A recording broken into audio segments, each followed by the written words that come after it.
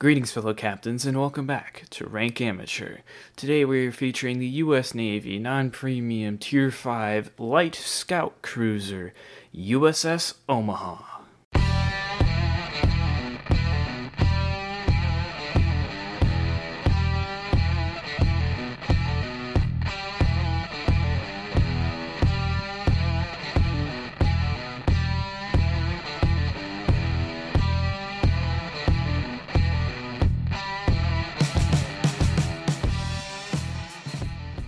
USS Omaha was a light scout cruiser built in the early 1920s for the U.S. Navy, and it has the distinction in World of Warships for being one of 3 ships that of the U.S. line that carry torpedoes, obviously besides their destroyers and aircraft carriers, but it is one of 3 U.S. cruisers that carry torpedoes, which is fairly unique and can be used to surprise people because not many people are expecting torpedoes would be coming out of a ship flying the Stars and Stripes.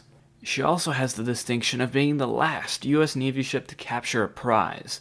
And a prize is just when you overwhelm another ship, possibly a merchant ship or a smaller warship, and it surrenders to you and you capture it.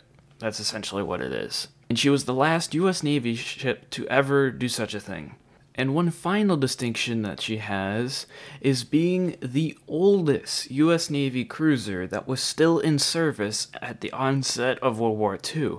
She was built in the early 1920s, and most of the other cruisers were built in the late 1920s or mid-1930s at the onset of World War II, or at least when the U.S. joined World War II. And without further ado, let's get into the specifications of USS Omaha. So USS Omaha has the namesake of the city of Omaha, Nebraska. And for you who don't live in the United States, Nebraska is a Great Plains state located in pretty much the center of the country. She was built in Tacoma, Washington, and she was laid down on December 6, 1918, launched on December 14, 1920, and completed on August 1, 1921. But not commissioned until February 24, 1923. She had a standard displacement of 7,500 long tons and a full load displacement of 9,507 long tons. She was relatively long at 555 feet 6 inches overall and only 550 feet at the waterline. She had a beam of 55 feet, making her fairly narrow for a cruiser, and she had a draft of 14 feet 3 inches. And for those in the metric system, she was 170 meters long, 17 meters wide, and 4.34 meters in draft. She had 12 Yarrow boilers, producing a total of 90,000 indicated horsepower, and that's actually a lot for a cruiser. And they sent their power into 4 Westinghouse reduction geared steam turbines that each powered 1 screw. She had a top speed of 35 knots theoretically, but she only reached 33.7 on sea trials. Her crew consisted of 29 officers and 429 enlisted, and that was during peacetime. Since her armament has varied widely by her configurations, I'm going to list the armament she had when she was launched. She carried 2 twin 6-inch 53 caliber guns, or 152 millimeters, forward and aft, each in 1 turret. She had 8 single 6-inch 53 caliber guns, again 152 millimeters, located in casemates along the side of the ship. She carried 2 3-inch or 76 millimeter 50 caliber anti-aircraft guns, 2 triple 21-inch or 533 millimeter torpedo tubes, and 2 twin 21-inch torpedo tubes. So they had a triple torpedo tube, each on one side, and then they had 2 double torpedo tubes that were each on one side. So on one side you had 5 torpedoes, on the other side you also had 5 torpedoes.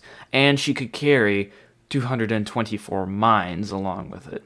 She didn't have that much armor. She didn't actually have any belt armor except over the machinery spaces, and that was only 76 millimeters or 3 inches, which isn't that much. Her deck was only 38 millimeters thick, and that's only 1.5 inches. The conning tower had the same amount of armor as the deck, so 38 millimeters, 1/2 inch, and the bulkheads only had 1.5 to 3 inches of armor.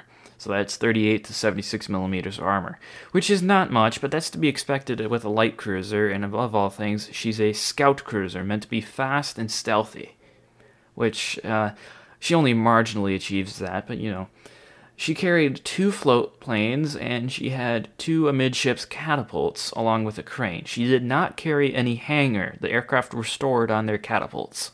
Now, by 1945, USS Omaha had been modernized a lot. She had her torpedo tubes, or at least her double torpedo tubes, removed, so she only had 3 torpedo tubes on each side, and her anti-aircraft guns were widely modernized and expanded, to the point where she had to lose 2 of her 6-inch mountings to account for the weight that they had. So she then carried 2 6-inch 50 caliber guns. Those 2 turrets on the forward and aft ends of the ship still stayed. She had 6 single 6-inch 53 caliber guns. Yes, so that's 2 less than before. She had 8 3-inch 50 caliber anti-aircraft guns located in midships. She had 2 triple 21-inch torpedo tubes, so 3 on each side. She had 3 40mm Bofors guns. Those were dual Bofors guns. And she had 14 single 20mm Oerlikon cannons. So those were primarily located on the aft end of the ship, but just kind of spread all over the place, as they are on most ships, especially cruisers. Now, the Omaha class went through many design changes when they were in design during World War I, but they were pretty much designed to compete with the Caldeon class of Royal Navy warships, which is like a tier 3, I think.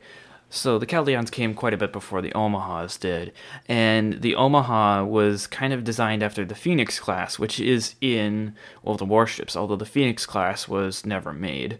In World of Warships, they really don't have to deal with the ship not being made. They just kind of make up whatever they want, but that ship was kind of like the napkin drawing sort of thing that led to the Omaha class design. They decided that they didn't like the Phoenix class design, so they decided to make the Omaha just kind of a new design. One of the large problems that the Navy had with the Omaha class was how wet they were. And essentially what that means is there was a lot of water or mist that would come up and obscure the guns. So, because their decks were so low to the water, even a light sea could mean that the decks were swamped every once in a while with waves, which made launching mines hard and using the 6-inch guns and the anti-aircraft guns hard.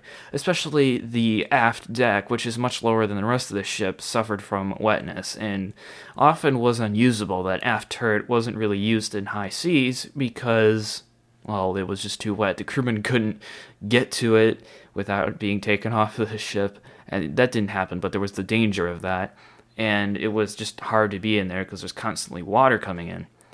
And that kind of happened in the front of the ship, or the bow of the ship, too. So that was one frustrating thing about these ships, as they were just so hard to use in high seas. Alright, on to the history of these ships. Since Omaha had missed World War I because she was launched in 1923, or commissioned in 1923 rather, she didn't participate in it, obviously, and the interwar period was fairly boring for her, so she didn't really do that much other than just kind of steaming around and participating in training exercises. However, in July 1937, Omaha was serving as the flagship of the Special Service Squadron, which was a squadron that was made to kind of engage in gunboat diplomacy, so the Navy called it, and it was just essentially announcing the U.S. presence in the Caribbean and trying to sort of quell the civil unrest that was happening in South America. It only sort of worked, but it was just something that the Navy did as more of a training exercise than anything. But she was serving as the flagship of the Special Service Squadron, and she was going to be replaced by the new gunboat USS Erie, which you World of Warships players may recognize as the Tier 1 U.S. Navy cruiser. Some of you may have gotten your start in World of Warships on that ship, such as I.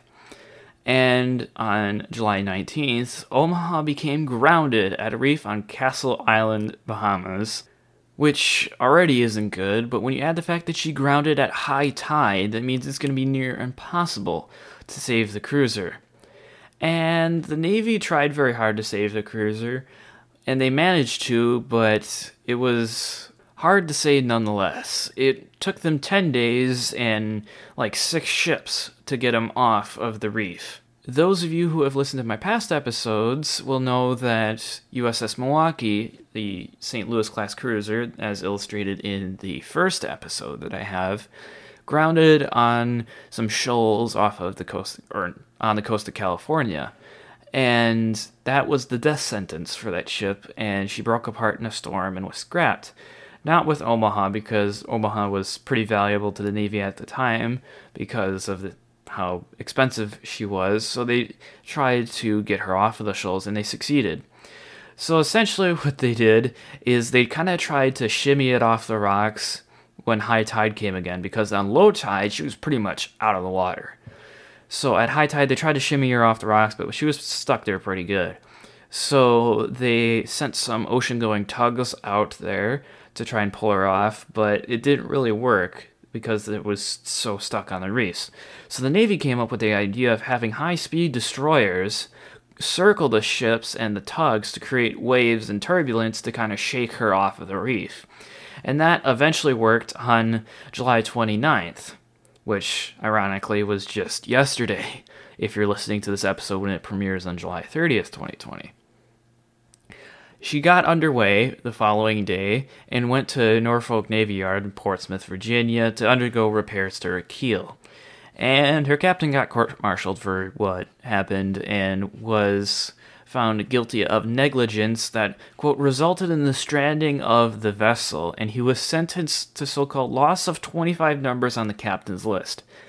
I'm not quite sure what that means, but obviously it's some sort of significant punishment for the captain. And even the onset of World War II was not that interesting for Omaha because she went to ports around Portugal to kind of represent the United States and protect U.S. citizens and interests while Spain was having a civil war. And she really didn't do much. She just kind of went across the Atlantic a few times, escorting convoys and just patrolling for those dreaded U-boats. It was now that the USS Omaha would engage in searches for blockade runners. But you go, aha, Jaden, there was not actually any declaration of war between the United States and Germany at this point. How could they possibly fire on such German ships? Well, that's where it gets kind of tricky, because Germany had this nasty habit of disguising their blockade runners as just merchant ships, and they wouldn't actually fly the German flag. They'd fly some other nation's flag, and as soon as a warship got close enough, they'd haul down the other nation's flag and haul up the German's flag and just wreak havoc on the warship because they were surprised. They thought they were just dealing with an unarmed merchant ship, but it's actually a heavily armed blockade runner.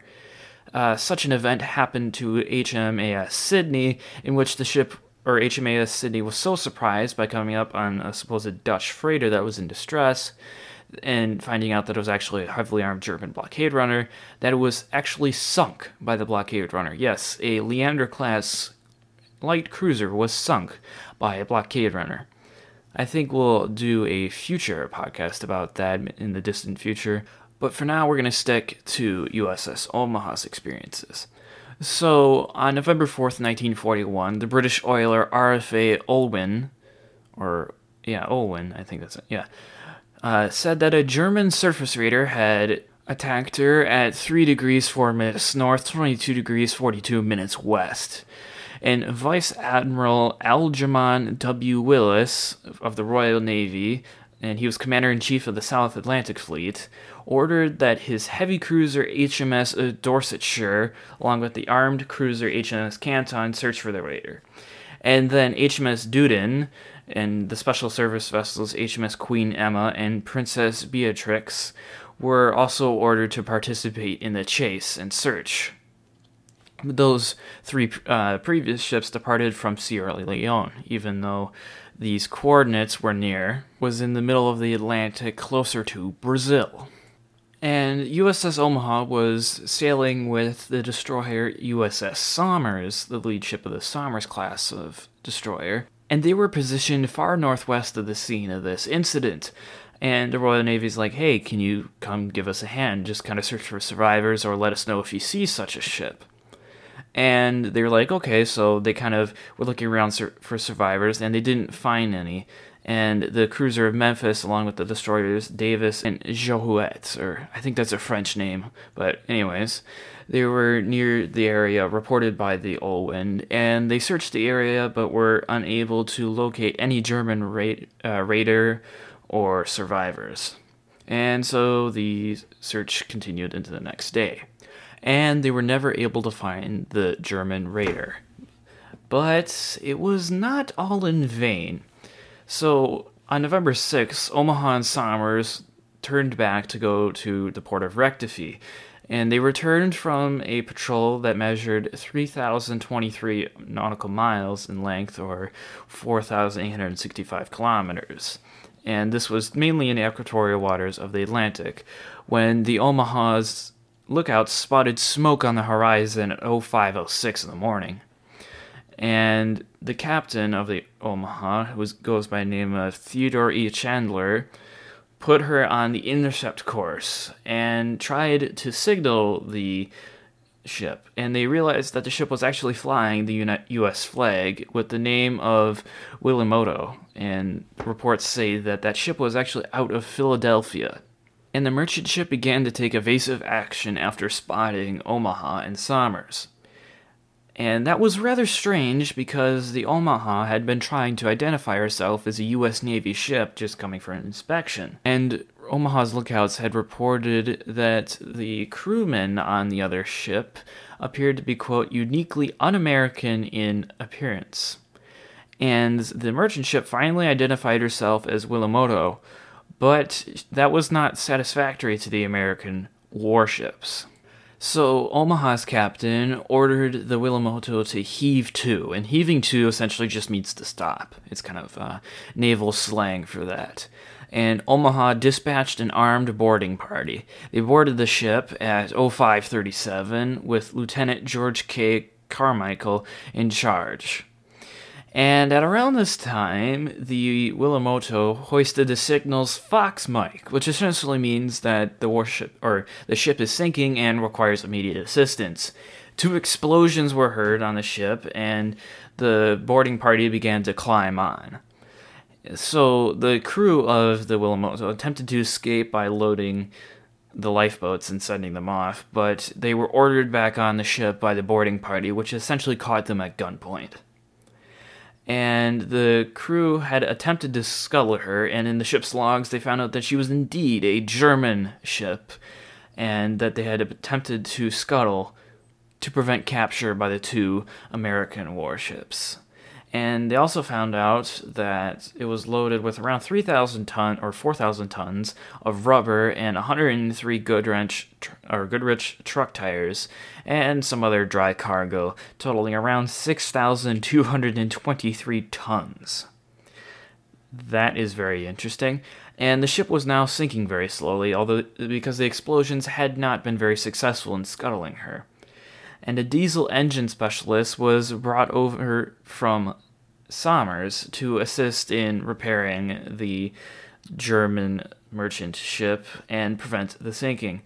Omaha's float planes and Somers, the destroyer that was accompanying her, patrolled the area to keep her safe from any U-boat attacks, as they thought that that might be a possibility with all the action that was going on, especially if the German ship had sent out a distress signal.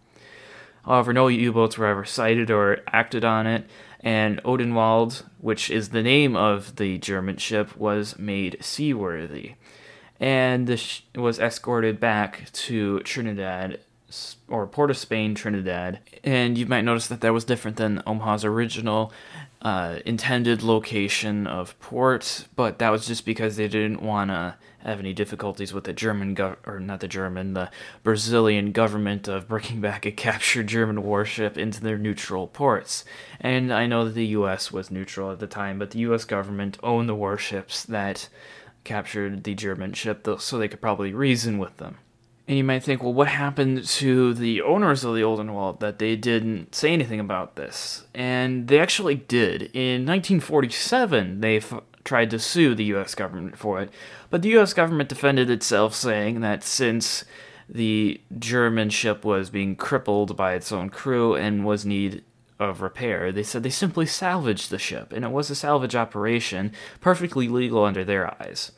And the U.S. actually awarded the profits that were made from the Odenwald inner cargo to the boarding party, and each man received $3,000, which was a lot in that time. And the rest of the crewmen on Omaha and Sauvers were entitled to 2 months' pay and allowances, so they got 2 months' pay and allowances just right away. And unfortunately, those laws have since been revised, and that means that this is the last time ever that a U.S. Navy ship has taken a prize. So now on to her World War II history. So on December 7th, 1941, Omaha was steaming with USS Somers again from San Juan to Rectifi, and she received a communication that informed her captain that the Japanese had attacked the Pacific Fleet at Pearl Harbor.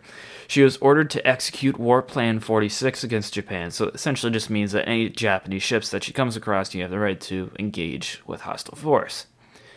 And the captain, Captain Chandler, mustered the crew and read the message on the deck. And on December 8th, U.S. Congress officially declared war. Germany declared war 3 days later on December 11th, 1941, and that was kind of it. She spent the early months of 1942 rescuing various sailors from the water after their merchant ships had been sunk by U-boats.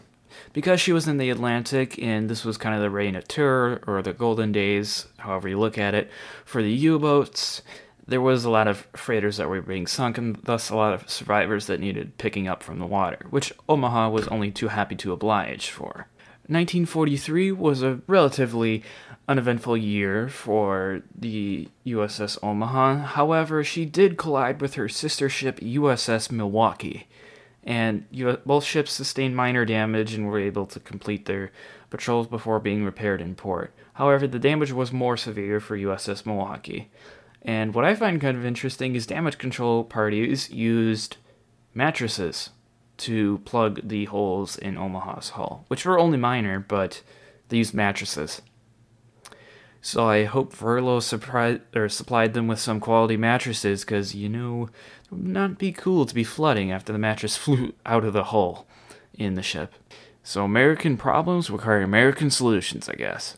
However, this peacefulness of 1943 ended in the very early days of 1944, when she was patrolling out of Rectifi with destroyer Joliet. On January 4th, 1944, a spotter plane from USS Omaha spotted a ship 55 miles northeast of the Brazilian coast. Omaha challenged the vessel, so essentially pursued it at 10:20 a.m., and she lit it up with one of her searchlights, and it produced no response from this unknown contact. And Omaha's lookout spotted that the ship was in fact armed and had 2 guns mounted on the ship's bow. And a large cloud of heavy smoke was observed coming from the stern of the ship, and that was a pretty clear red flag that they were trying to scuttle the ship to avoid capture. Omaha pulled alongside the unknown ship's port side and began to fire with her starboard batteries. And the destroyer Joliet, which had been accompanying Omaha, also began firing upon the ship. The ship's crew were observed attempting to escape off the stern in lifeboats, and Omaha's crew tried to force the sailors back on board with machine gun fire, but alas, that did not work. And so the Omaha just began firing on the vessel again just to sink it, and it finally sank by the stern. And there was a fear among the Omaha's crew that U-boats had been alerted in the area because of the action and the fact that this was pretty much guaranteed to be a German ship. So they simply left the area without picking up any survivors because they did not want to get torpedoed and sunk by any German U-boats, even though both ships had or hydroacoustic search more accurately. And Marblehead came up 4 days later on January 8th, and rescued 72 survivors from the ship.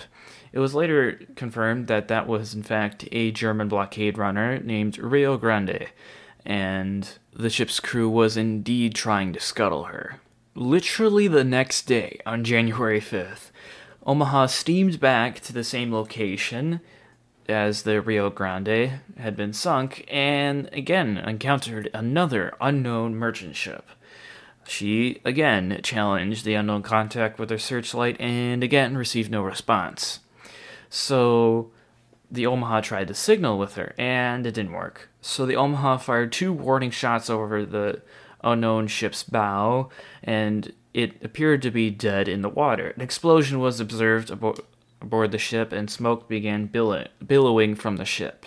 Captain Elwood M. Tilson, who was now the commanding officer of Omaha, ordered the 6-inch battery to open fire on the unknown ship. And Captain Tilson actually ordered most of the crew to come topside so they could see the ship being sunk because they didn't get a chance to yesterday, which I kind of find interesting. But they sank the ship and 21 of the survivors were recovered by an accompanying destroyer, and another accompanying destroyer was able to retrieve an additional 35 crewmen on January 8th, so later on after the sinking.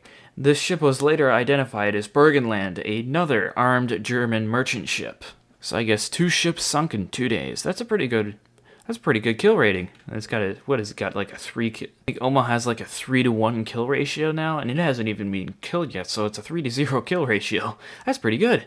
And on February 6, 1944, Omaha was patrolling with Memphis and Joliet, a cruiser and a destroyer, and they were given orders to look for a German U-boat, U-177, that had been sunk by a essentially modified B-24 Liberator that was operating out of Ascension Island. And U-177 had been sitting on the surface, so a sitting duck, while the crew were sunning and swimming. Yeah, so I guess that's a lesson. Don't swim when you're a U-boat that's sitting on the surface in range of a consolidated B-24 Liberator. Yeah, so maybe questionable judgment on the end of the captain of the U-boat there, but they were rescued, or at least 14 of the crew were rescued. 50 of them went down with the ship, and they were given to the sick bay for treatment of shock and exposure and supplied with fresh clothing provided by the Red Cross. And until Omaha came back to an island to unload them, they were actually placed under armed guard. She was transferred to the European theater on July 4th, 1944, and was accompanied by the destroyer escorts Martz, Raybould, and the troop transport General W.A. Mann. And on July 13th, the convoy arrived at Gibraltar and picked up the destroyer escorts Marsh, Hollis, and the destroyer Kearney. Omaha then set sail for Palmyra, Sicily, and on July 18th, in company with the battleships Nevada and Arkansas, finally arrived. She then assisted with the bombardment of southern France during the landings there in Operation Dragoon, and that was kind of it for the active service of Omaha.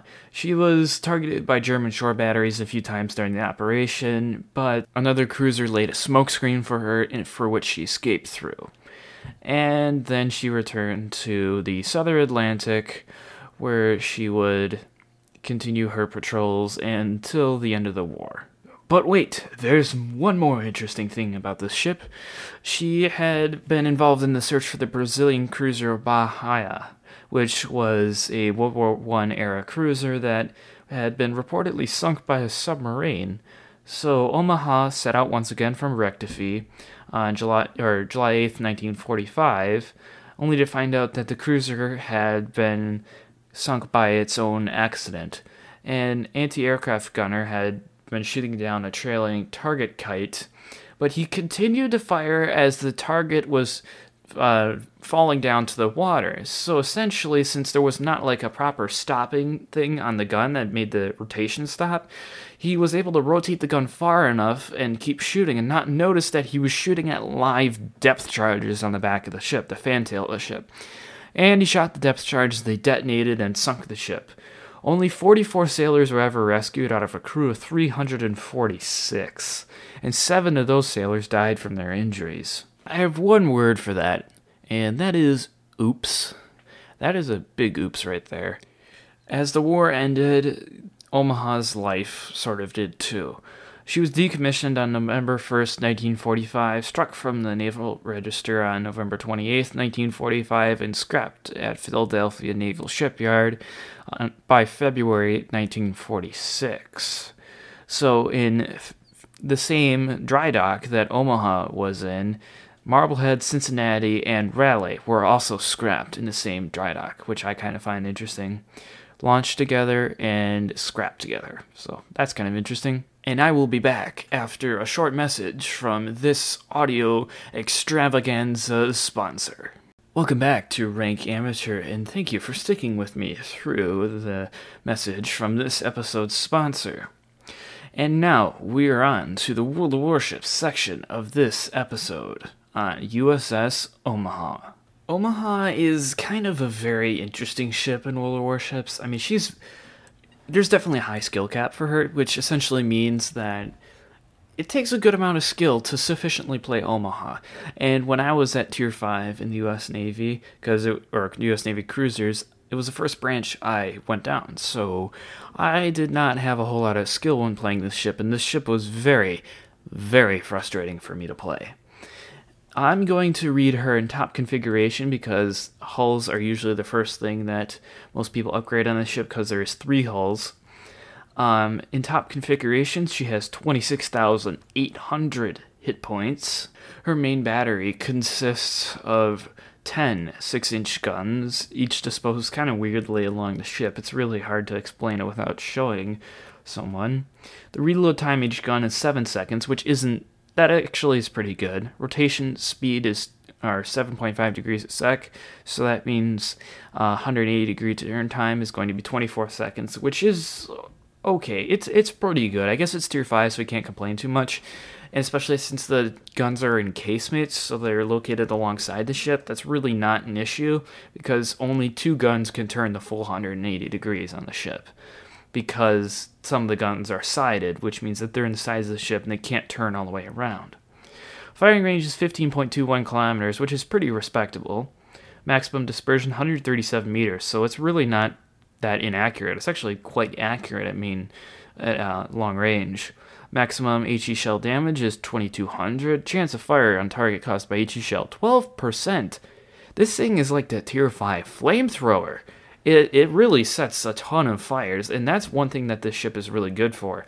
And it's a ship that I think all destroyers at their tier should run away in fear from, because it's essentially just a really, really big destroyer with 6-inch guns. The initial HE shell velocity is 914 meters a second. It's good. It's actually pretty much laser-like. It's really unlike most U.S. cruisers. When you get those really lofty shells, it's like 700 or 800 meters a second. But no, these shell arcs are really, really low at 914 meters a sec, which is going to make it much easier to hit targets and destroyers at long range. APE shell damage is 3,100, which is actually pretty good. Initial AP shell velocity, 914 meters a second again. And the AP shell weight is 47.6 kilograms. That's actually less than the HE shell weight, which is 47.7 kilograms. The AP on the ship actually isn't bad. It will deal with most light and heavy cruisers. Obviously not as good as an 8-inch cruiser is going to, but there's only one of those at Tier 5, and that's the Furuta, which that cruiser is the best cruiser at Tier 5, in my opinion. Torpedo tubes, they're only decent. There's only 6 of them, 3 on each side, in the maximum configuration. Their reload time is actually incredibly quick for Tier 5 at only 44 seconds, which is pretty good. Rotation speed is 25 degrees a second for 180 degree turn time of 7.2 seconds. That really doesn't matter on the ship because they're sided, which means that, again, they can only rotate like 180 degrees. They can't rotate the full 360, or they can't rotate more than like 160 degrees, so it's really not going to matter. And the torpedo speed is 56 knots, which is only okay.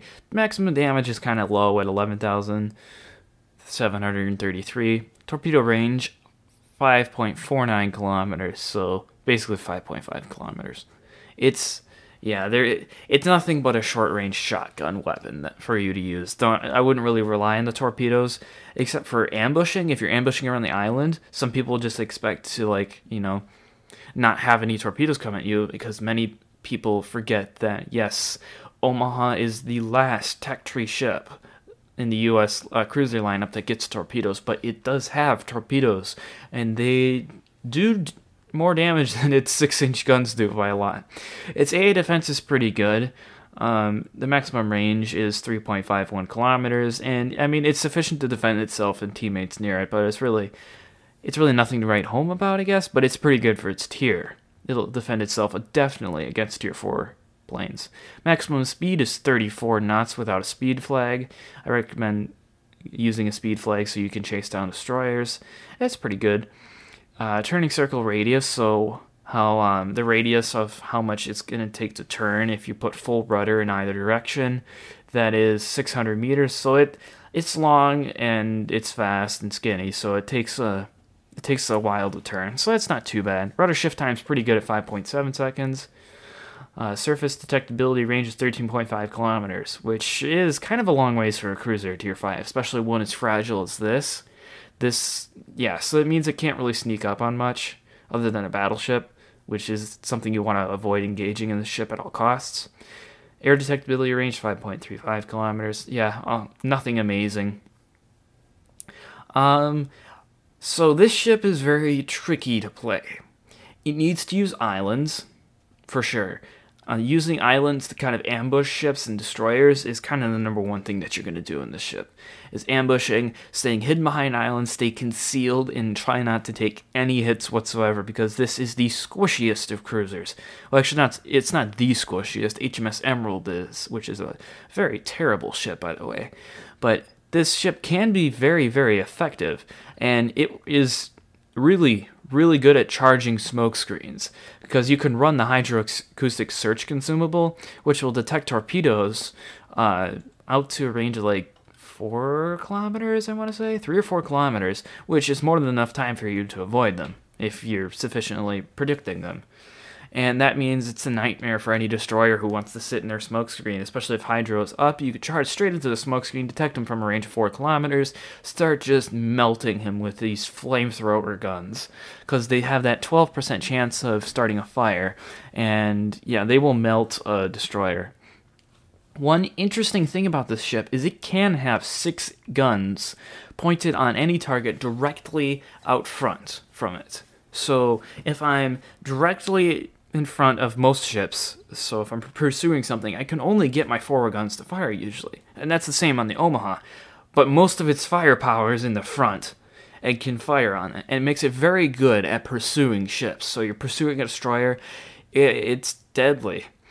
It only has armor plating, however, on the machinery spaces, so a very small portion of the belt armor, so just above the citadel. And I believe it's only 30 millimeters of armor, or less than that, actually. But it can bounce battleship caliber shells. It can, if it's sufficiently angled.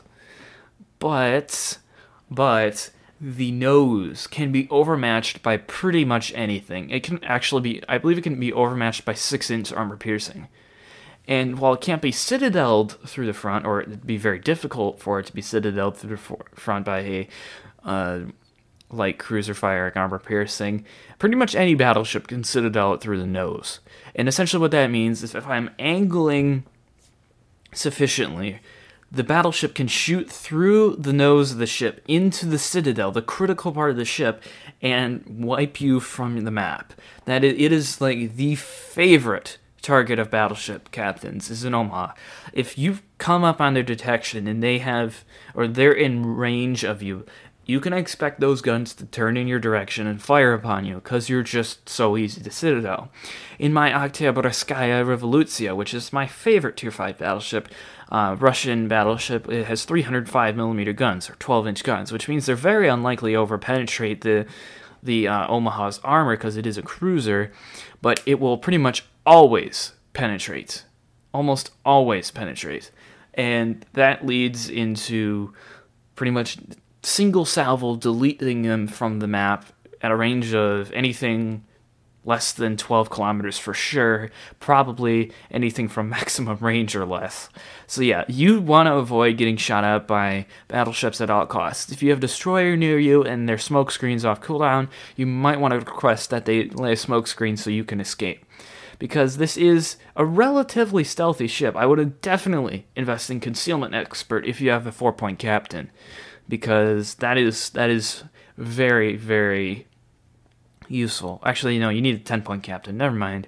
But if you have 4 points on your captain and you can get the 4th tier skills on the captain, definitely upgrade Concealment Expert, and that will increase your concealment so that ships won't see you from as far away. And that's very good. So, main objectives, what are you going to do in this ship in a battle? Well, what I usually did was not recommendable because I was new to World of Warships and I didn't really know what to do in the ship because it was so fragile and hard to play. But now that I know how World of Warships works, and I mean, I was new to World of Warships several years ago, but now that I have a better understanding of how everything works, I would definitely stick close to my battleships, or I would follow my destroyers. Like, let's say there's a flight, like find islands. If there's a place where destroyers love to hang out, then go there, because that's just about the only people who are, or only type of ship that's not going to instantly kill you, is light cruisers and destroyers. So go find those islands, engage those ships, and ambush them, because there is pretty much no destroyer other than with their torpedoes that's going to be able to gun you down. You're like a destroyer that has bigger guns and a lot of them, and I mean a lot of them. And one time when I was playing my Omaha recently, I was able to take out 2 destroyers with my torpedoes on either side, pulling sort of a Gneisenau move. And that was rather satisfying. Yes, this will do mass amounts of damage with armor piercing against any cruiser that is broadside to you at tier 5.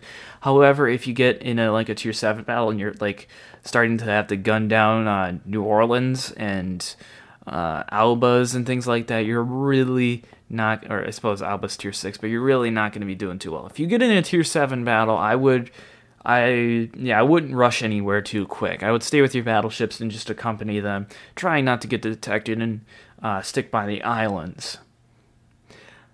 So, let's go into the upgrades. I would definitely do main armaments modification 1. It just kind of helps your guns be more reliable and reduces the repair time on them, so definitely do that. Steering gears modification 1 in slot 2 is what Wargaming recommends. However, I do recommend the aiming systems modification 1 to get that dispersion down to basically nothing and get those guns a little bit more accurate so you can more reliably hit those tiny destroyers out at range.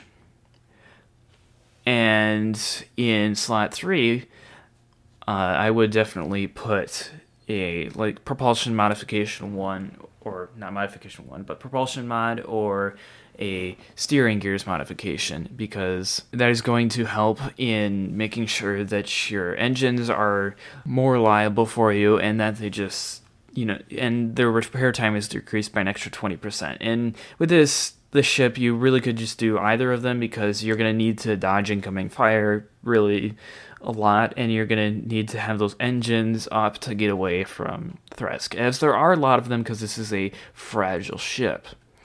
Recommended commander skills, preventative maintenance definitely, but I would go with priority target first, and priority target lets you know how many ships are aiming at you, because as you are a very, very fragile ship, you're going to have a lot of people aiming at you. You want to know if you're going to be detected.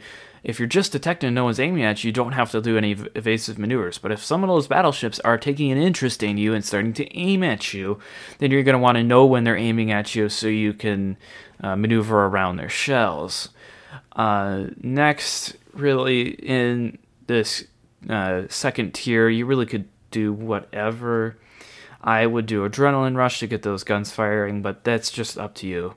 The Adrenaline Rush is going to increase the reload of your guns, or decrease the reload, rather, of your guns as you're taking more damage, which you'll take a lot of damage in this ship, and that will help you get your guns firing faster as the situations are getting more desperate. Demolition Expert. So 2% increase the chance of HE shells causing a fire on target. That will be the choice or skill of choice in the third tier. And that's going to make your guns have a 14% chance of setting a fire, which is absolutely amazing. Turns the thing into a literal flamethrower. Like, you will find yourself setting 2 or 3 fires every battleship that you shoot at, and that's really useful.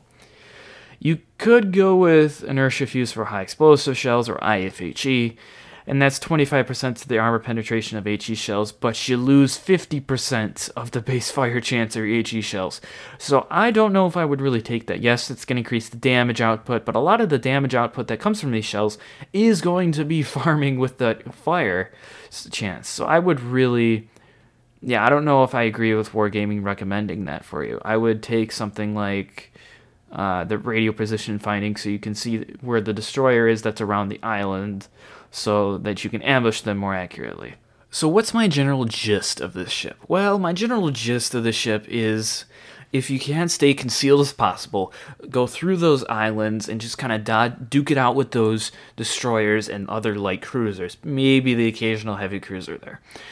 But otherwise, never show broadside. Like, ever, ever, ever, ever. Under no circumstances should you ever show broadside unless you're guaranteed to die and you're going to get those torpedoes off. And I would say never show broadside unless you're getting those torpedoes off. And if you're going to get those torpedoes off, you better be under 5,000 hit points. You better, because otherwise you're just throwing away your ship and you're guaranteed to get citadeled. Other than that, just keep the nose in, keep firing, and yeah, that's pretty much it with this ship. It's an okay ship. It can be fun to play, but it has an acquired taste, is what I'm trying to say. And I would recommend kind of grinding through it. And then the Pensacola at the next tier is absolutely horrifically bad, in my opinion, and should be grinded through as hard as you can to get to the New Orleans, which is at tier 7, and is the first good heavy cruiser if you're going down the American heavy cruiser path towards the Des Moines. It's just, the New Orleans is really cool to play, and I love it. It's just, you have to get to the Omaha and the Pensacola to get to it. So Omaha is okay. Just don't have high expectations for the next years, is what I'm trying to say. Some of you may be asking as well, Jaden, there's, I think, 3 different premium versions of the Omaha. Are they worth anything? Well, maybe. I mean, if you really enjoy playing the Omaha, sure, I guess. The Murmansk has 8-kilometer torpedoes, and that's the Soviet version of the Omaha, which was USS Milwaukee when it was given to the Soviet Union on a lease as part of the Lend-Lease program, or it was lended to the Soviet Union, and it was given back to the United States in 1949, and it has 8-kilometer range torpedoes, which makes it a little bit more of an agile ship, so I would probably go for the Murmansk rather than the Marblehead or the Marblehead Lima if you have one of those. But you can play them. I would personally wouldn't go for them, but it's your money. It's how you want to spend it. I mean, if you have nothing else to spend coal on in the armory, the Marblehead might be a cool choice if it's still in the armory for coal. But I think that just about does it for this episode of Rank Amateur on the USS Omaha. If you like this episode, please be sure to share it. We're seeing our listenership go up monumentally in the last few days, and I really appreciate if you would share and subscribe to my podcast. If you have any questions, you can go to my Anchor page and leave a voice message, or you can email me at rankamateurpodcast@gmail.com. Also, be sure to check out the episode description for a link to my merchandising site. I think I have some pretty cool merch on there. Anything from water bottles to t-shirts to backpacks to lunch boxes and a tote bag. And a mouse pad if you want that too. Please be sure to check that out, and I will catch you next time, Captains.